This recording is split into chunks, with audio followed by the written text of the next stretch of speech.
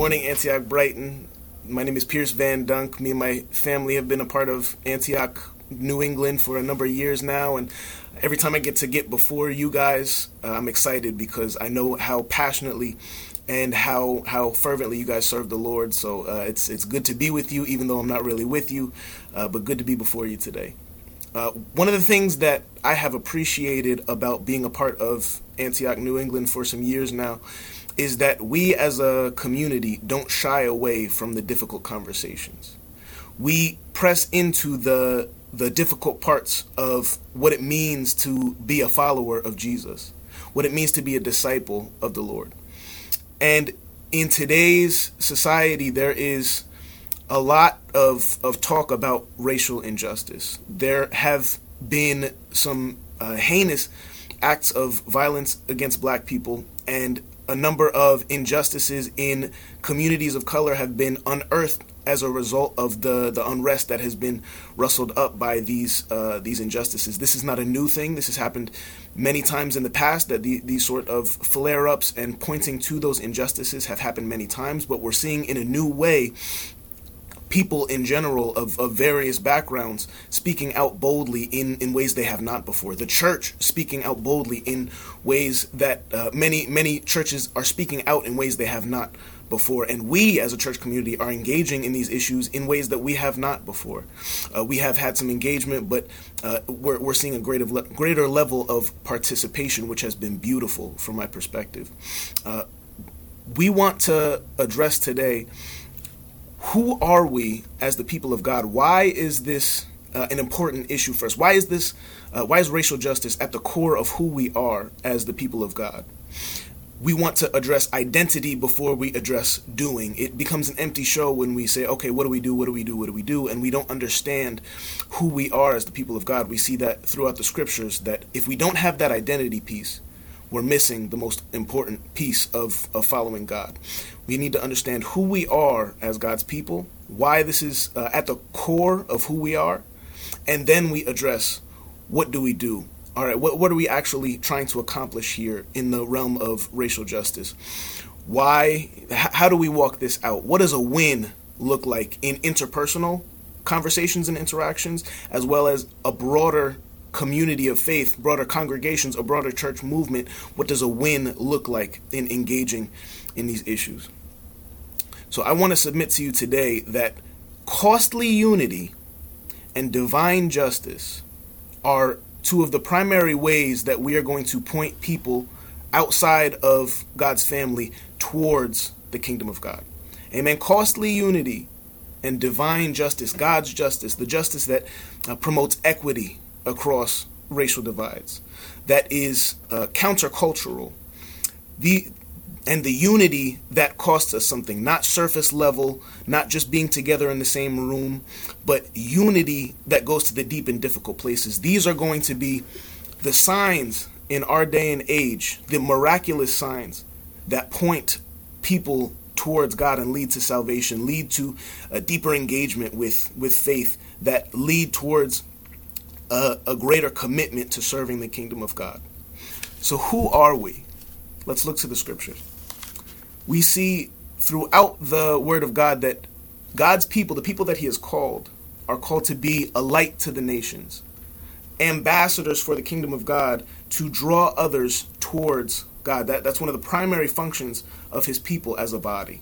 We see in Genesis 12, we see the call of Abraham, that through him and his descendants, all nations are going to be blessed, right? It's not just for Abraham and his people, it's for all nations.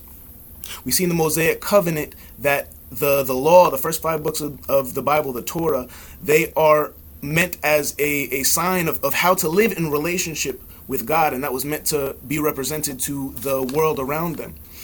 We see in the prophetic books, we see that clearly stated that Israel is called to be a light to the nations, to display God's nature and his desire for relationship to everyone around. If you look at Isaiah chapter 60, verses 1 to 3, I'll read those. Arise, shine, for your light has come, and the glory of the Lord rises upon you. See, darkness covers the earth, and thick darkness is over the peoples, but the Lord rises upon you, and his glory appears over you. Nations will come to your light, and kings to the brightness of your dawn. Right? We're called, the Old Testament people of God were called, just as we are called, to be a light to the nations.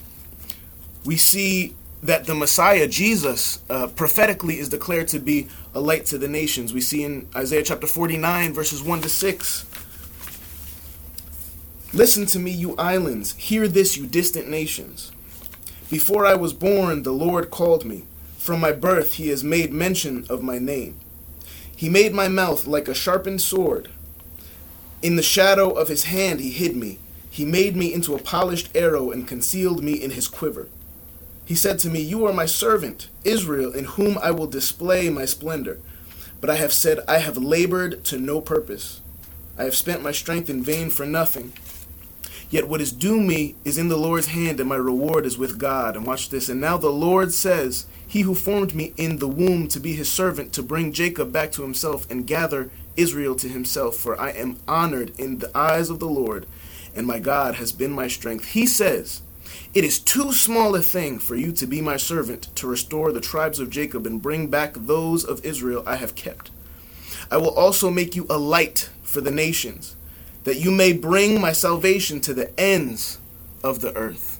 Right? We see clearly that the Messiah, Jesus, is called to be a light to the nations. And the miraculous signs and wonders that we see in the scriptures are meant to draw people unto God. And justice and unity are the miraculous signs that today people will see the people of God, the church, walking out, and they will say, that's something I want to be a part of. That's something meaningful to me. If I can serve a God who cares about justice and unity across racial divides in a world that is so plagued with division and violence and discord, that is attractive to me. That's going to, and it's miraculous, right?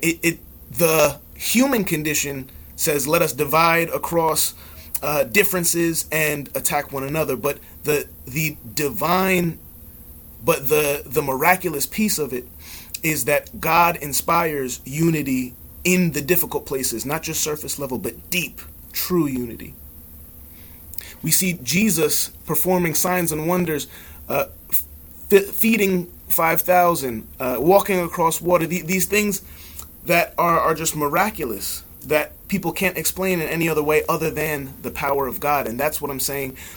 Unity and justice, the type of unity and justice that we're talking about here, are going to be signs that point to the kingdom of God. We see in Pentecost, it was a miraculous thing that the Holy Spirit descended upon the early church. The first group of people gathered in the upper room, and they spilled out onto the street and began proclaiming in different languages, miraculously, the truth and the goodness of God. And people from various nations, across race, across ethnicity, across gender, across socioeconomic divisions, people were unified. People were brought together around the love and grace of God. And as that early church community progressed, it was not a simple, let's get everybody together in the same room.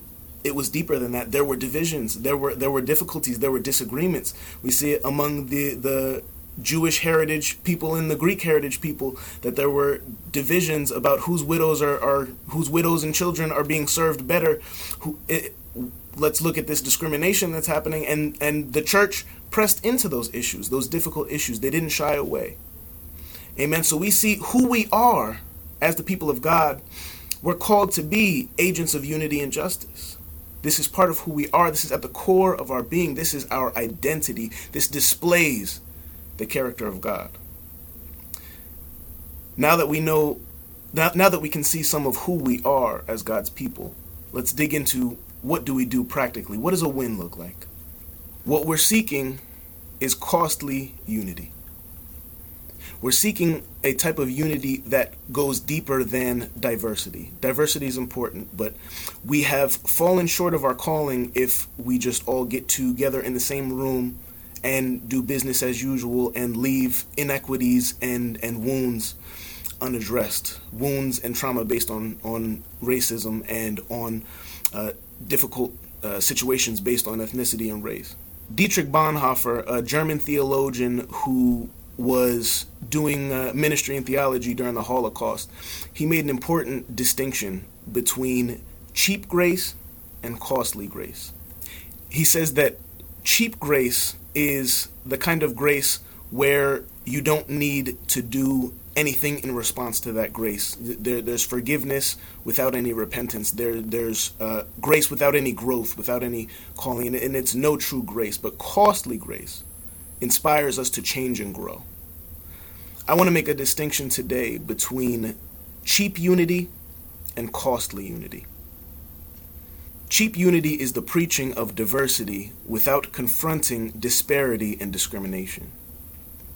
Cheap unity is the doctrine of colorblindness, or the celebration of people's cultures without understanding the painful history of their race and ethnicity.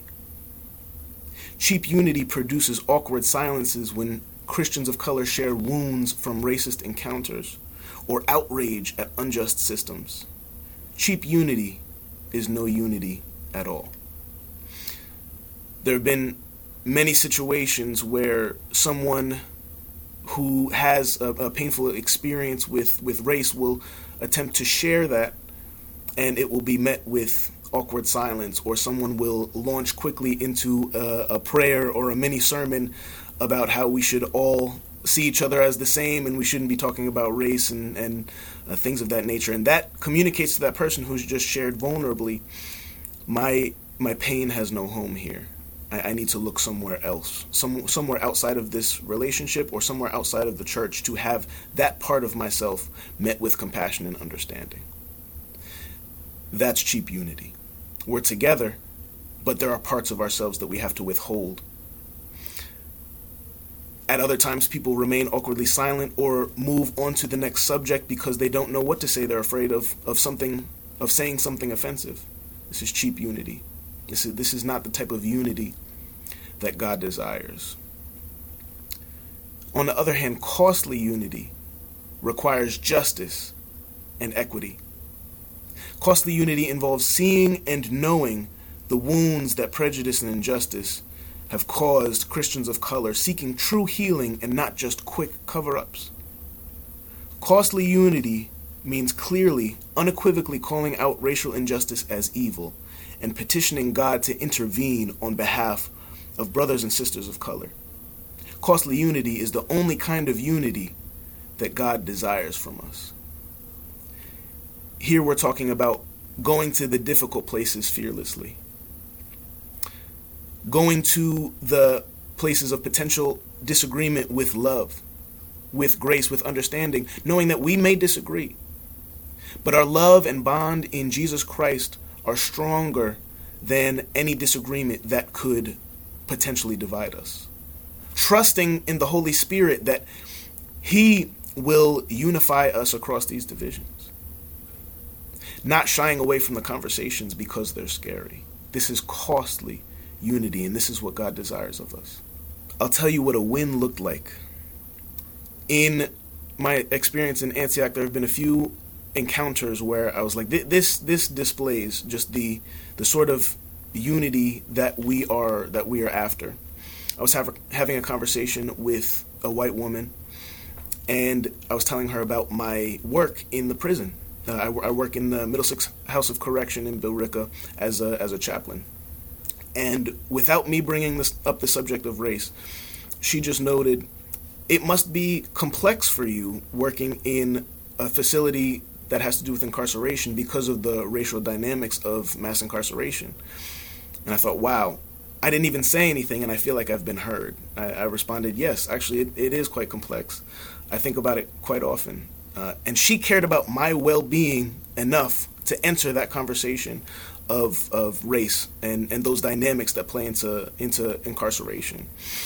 She wasn't afraid to enter that conversation. She wasn't afraid of saying something wrong or offensive. She just cared about me enough to say, yes, I know that these issues affect you in a way that it doesn't affect me.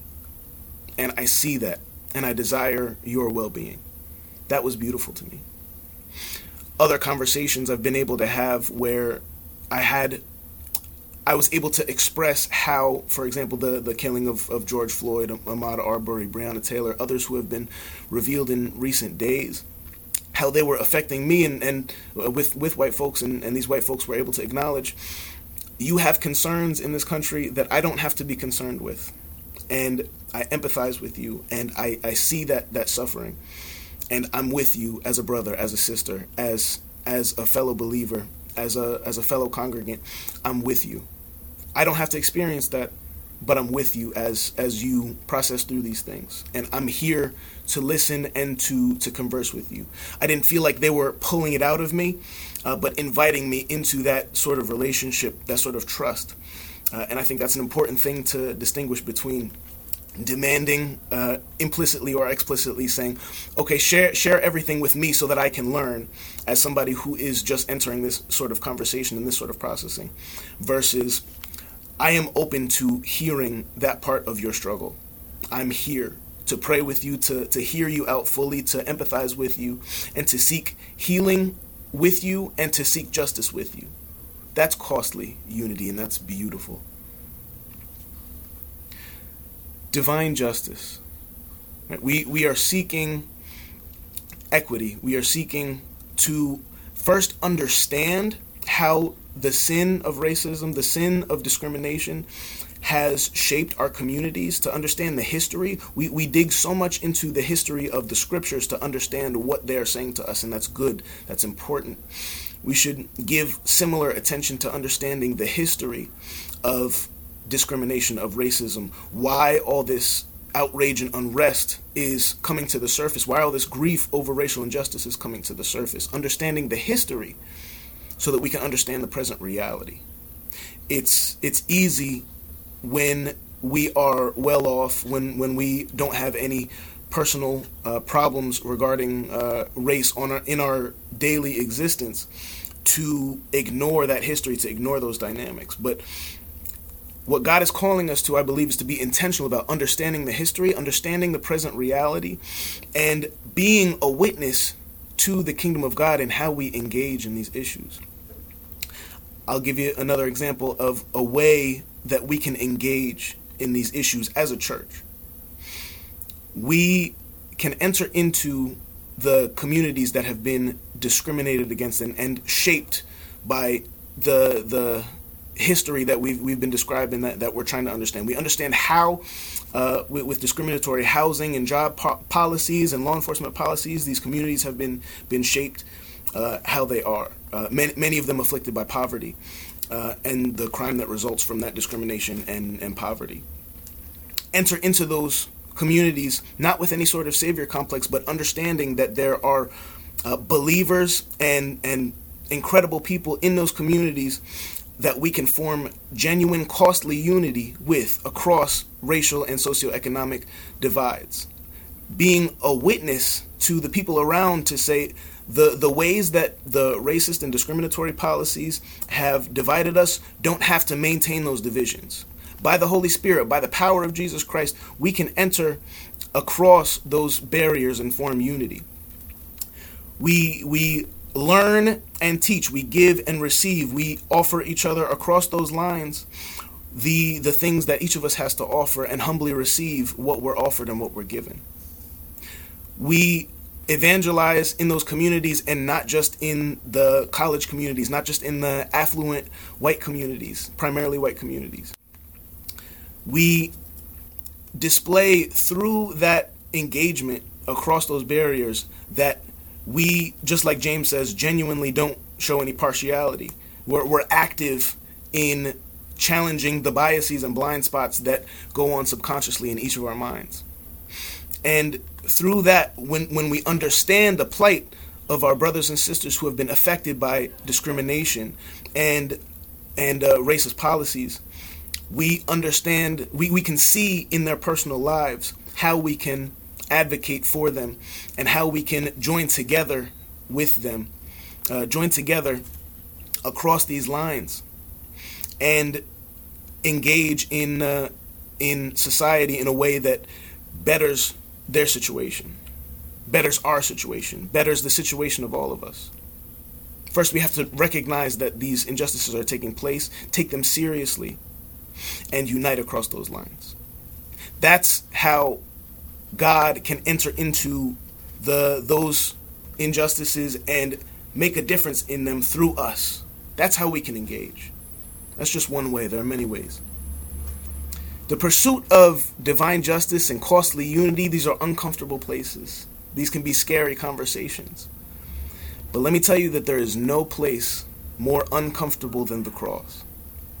Jesus was tortured, laid out on a cross, lifted up in derision and disgrace in order to bring us into unity, costly unity that cost him his life, unity with God, and unity across racial and socioeconomic divides. These are uncomfortable conversations, but we're entering into the place of discomfort that Jesus entered into for us, for our sake, for you and me. So I encourage us today, let's enter in. I've seen many examples of costly unity in Antioch, in both personal interactions of mine, heard stories, seen it from the stage, from the pulpit, and have been encouraged. But more than those instances of costly unity, I have a challenge for us today. I've seen cheap unity. I've seen, let's all just get together in the same room and ignore the elephants in the room, ignore the problems that exist. I challenge us today to press into the difficult places, the difficult conversations, and the difficult actions. Because God works best when we are at our weakest, when we are at our most confused. So if you feel confused and unsure which direction to turn to God. Turn to God and be directed towards costly unity and divine justice. Amen. Amen. God bless everybody. And I'm so glad to be before you. Love you all and looking forward to one day being together in person.